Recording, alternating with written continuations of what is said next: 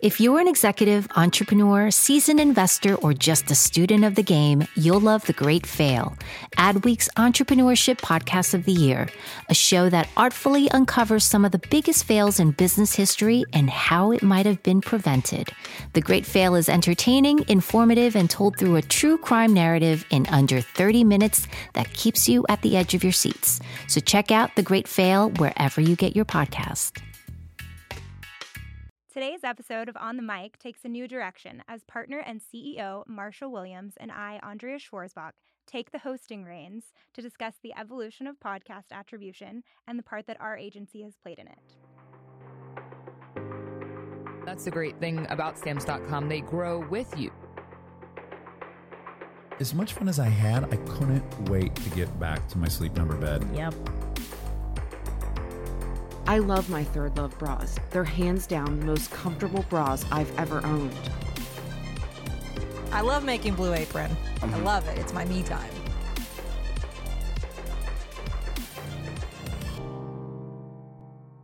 So the first question that I want to ask today, and really just kind of discuss the history of podcast attribution. Where did we come from? What did we start looking at in terms of attribution with podcast and audio in general? Okay, so great question, and thanks. I'm happy to be here today. Yeah. Ad Results started out as a radio company, and radio, obviously before digital audio, was purely terrestrial, meaning AM and FM radio. And local market advertisers wanted to find out how their ads are working. So they would either drive people to their brick and mortar stores, or they would use a vanity phone number, which is the term for some phone number that's very memorable, 777-7777. Call us today. Tell them you heard it on Jack Snow at KDKA. As we moved into the national advertising space, you had to use toll-free numbers.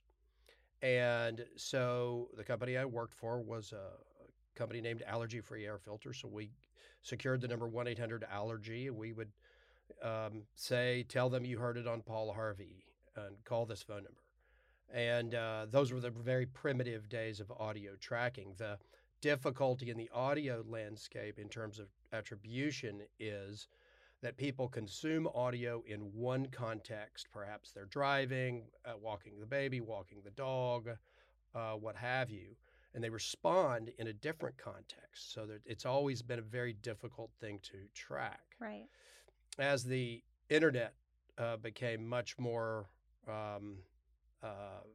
ubiquitous with how everybody conducted business, we had to create new metrics for. I mean, you couldn't say, call this number and tell them I sent you. You would say, go to my website. And what we did was say, enter this media code, or provide them an incentive, a financial incentive, perhaps a discount or what have you, to say, use Jack Snow from KDKA Radio and tell them that's how you heard about us. Again, the difficulty in reading audio is the contextual elements of it. You tend to listen outside of where you respond. And so that makes it difficult. People oftentimes don't remember media codes, so on and so forth. And so we needed a better option. Can you just give a quick example of what a media code is for some of our listeners? Of course. Good question. The design is to allow somebody who's a fan of this audio content, whether it be radio or podcast. Podcast has become a much more ever-present part of our existence. A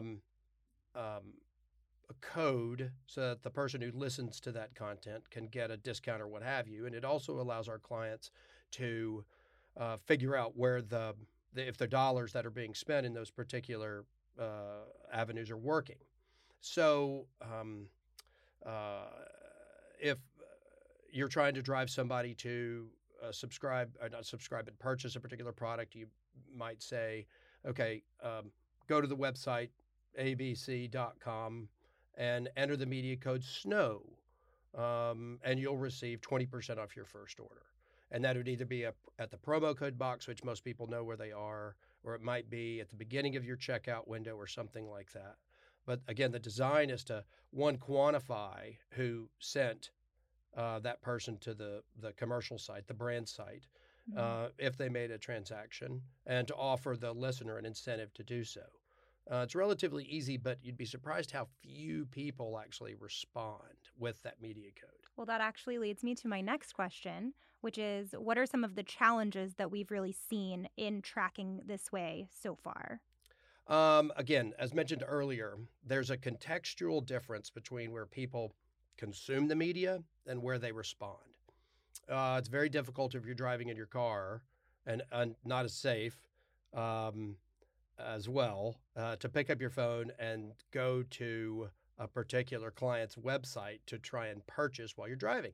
So or walking the baby or walking the dog or at the grocery store or whatever it may be. And so what happens is that people will wait.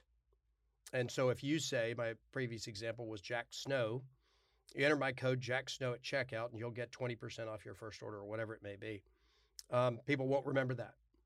Okay. They simply won't use it or what have you. So the attribution elements that we're looking for are pretty blurry.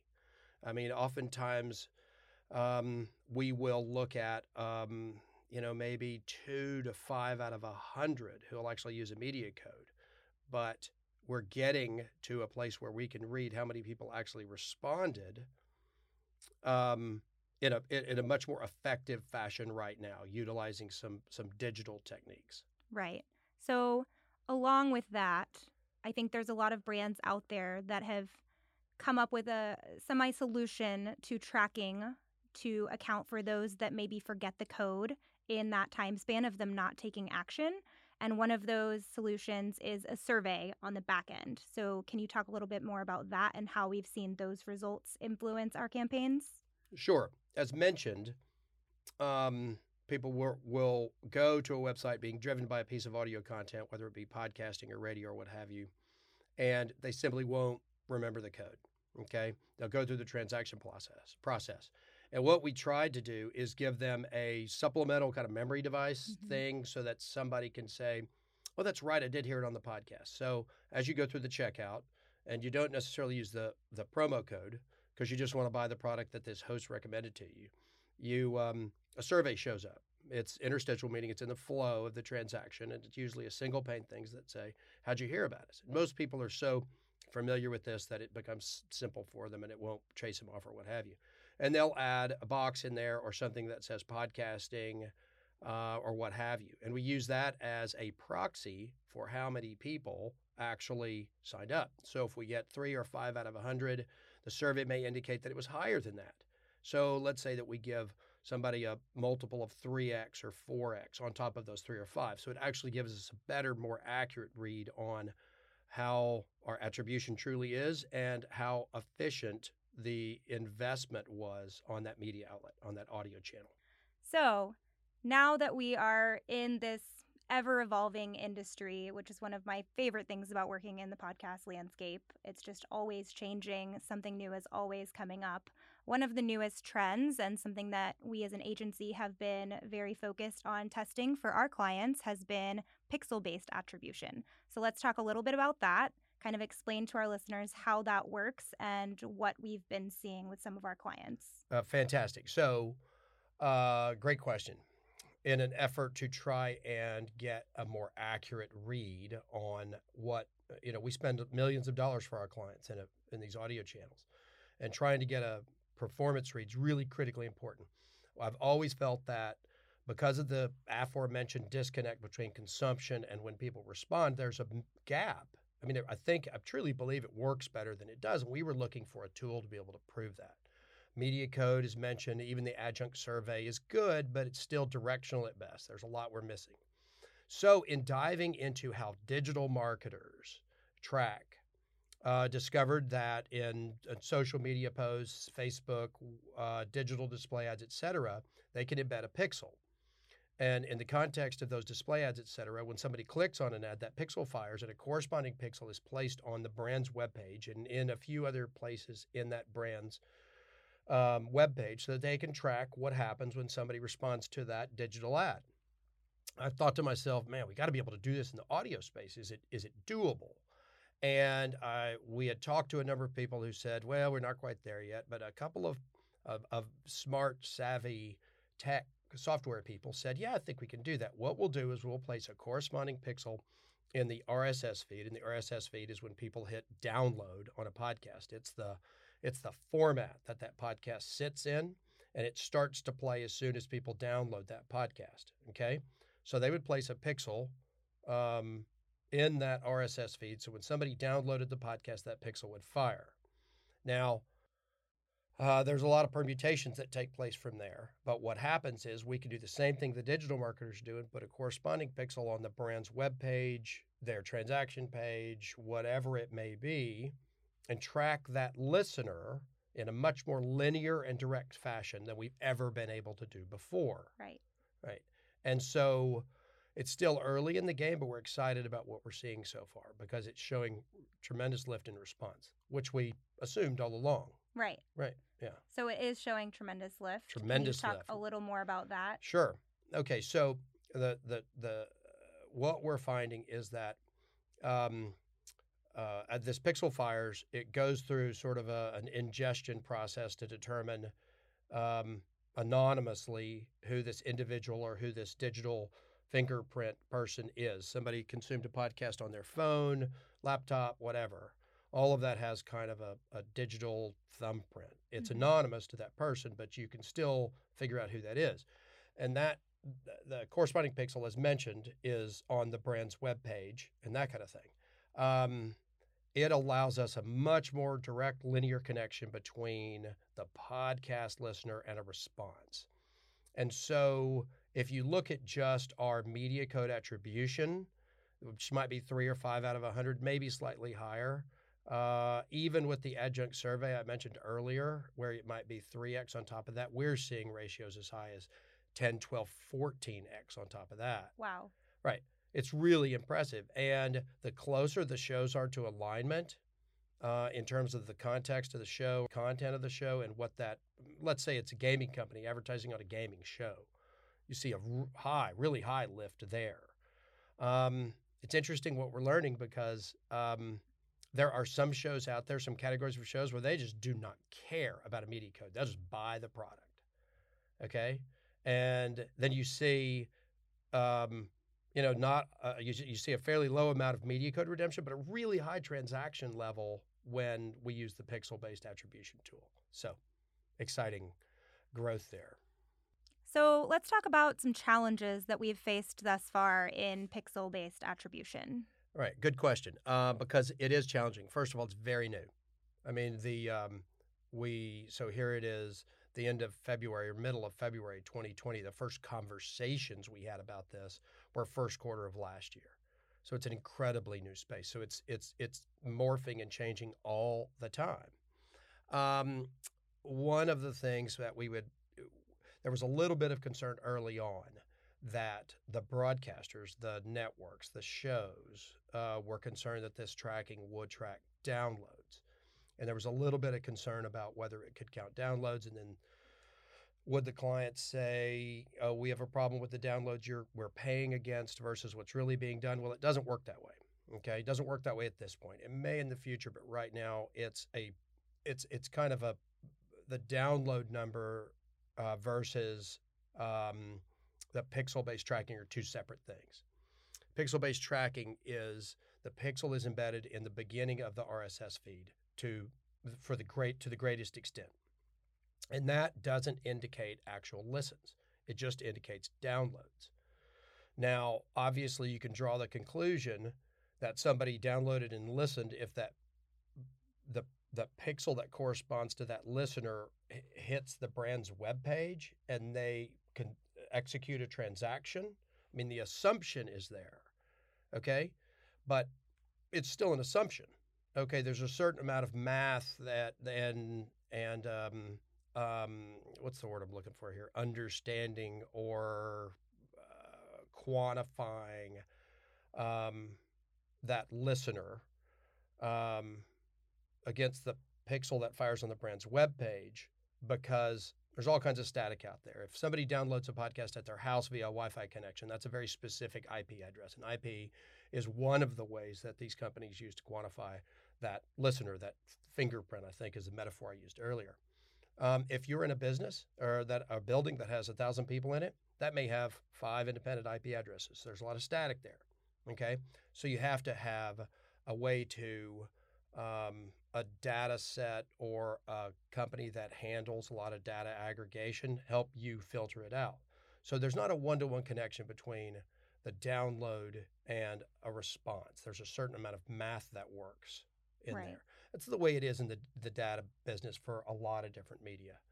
But that's one of the challenges that they have. There's some assumptions that have to take place in there. My response is the clients get the information and they look at it and they correspond that back to what that person or the pixel fires on that particular web page, what that person does. And they're like, yeah, that is a connection. That's a sale. It's pretty clear to them.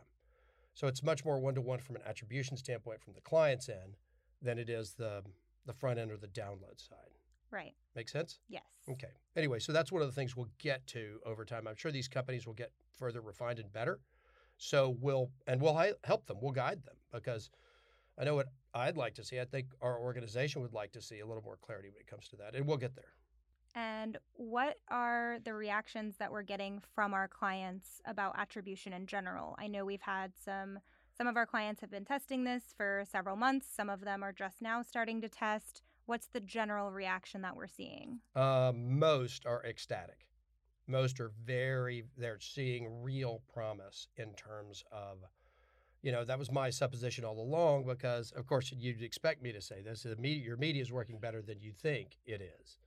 Okay. And I would explain the whole thing about how, it's consumed over here and the response is over there. So it's difficult to get these media codes to work. It's really working better than you think it does. And our clients were like, sure. You're supposed to say that. It's your job, right? Yep. Well, as we started going through this and it indicated that it was really working better than we thought it was, they're just like, okay, great. Let's do more. And again, awesome. It's a little bit self-serving. It's self-serving from the context of this is our business and we want it to grow and we want the space to grow. But I love audio. I've always been a huge fan of spoken word and listening, and I get mad and frustrated and laugh and all the things you're supposed to do with audio.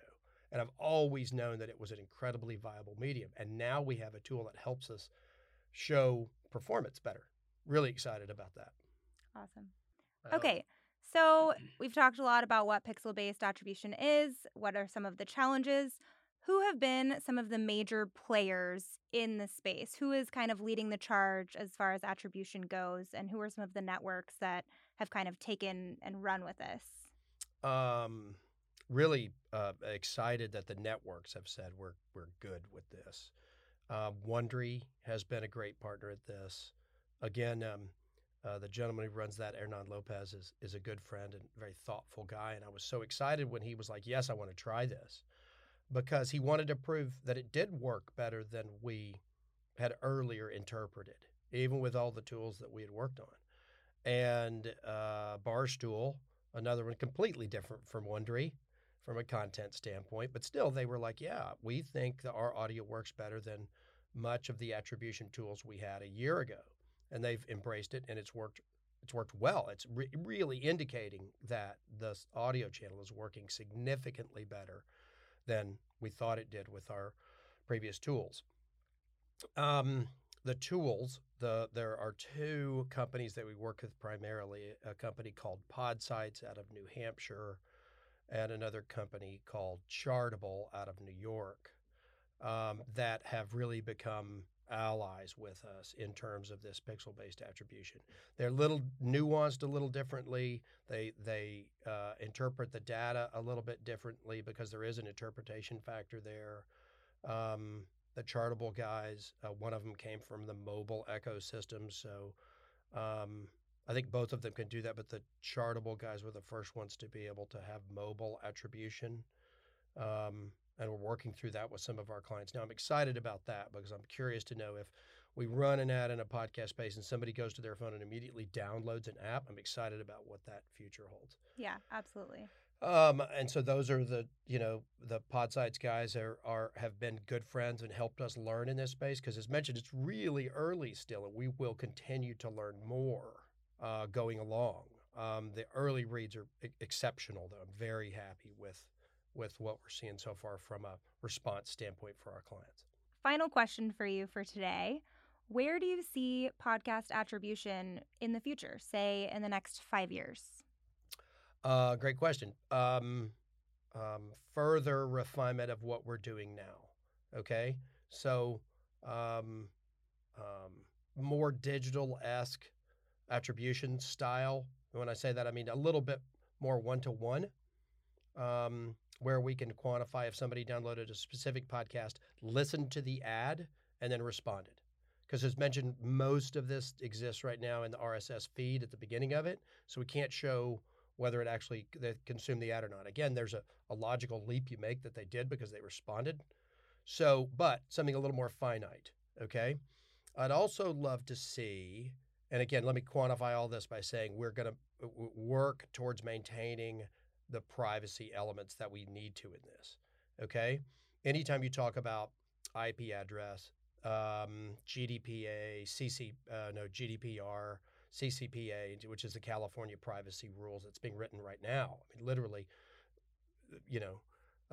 this in this time frame that we're in right now, as they quantify what they consider to be PII or personally identifiable information, we have to stay between the lines there. And right now we're doing it. But if the legislation moves, we have to be able to move with it.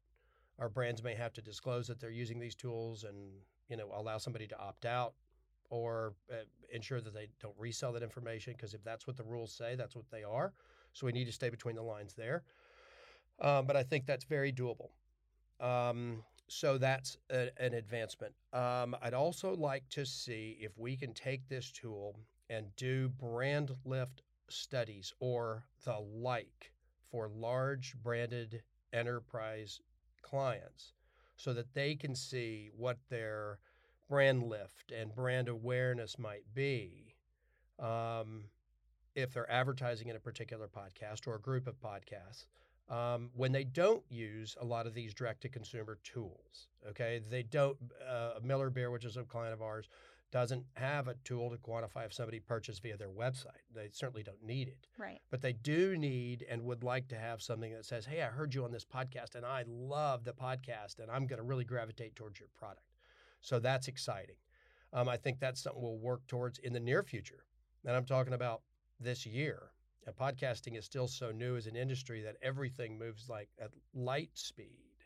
Yep. And so I'm excited about going down those roads in the near future.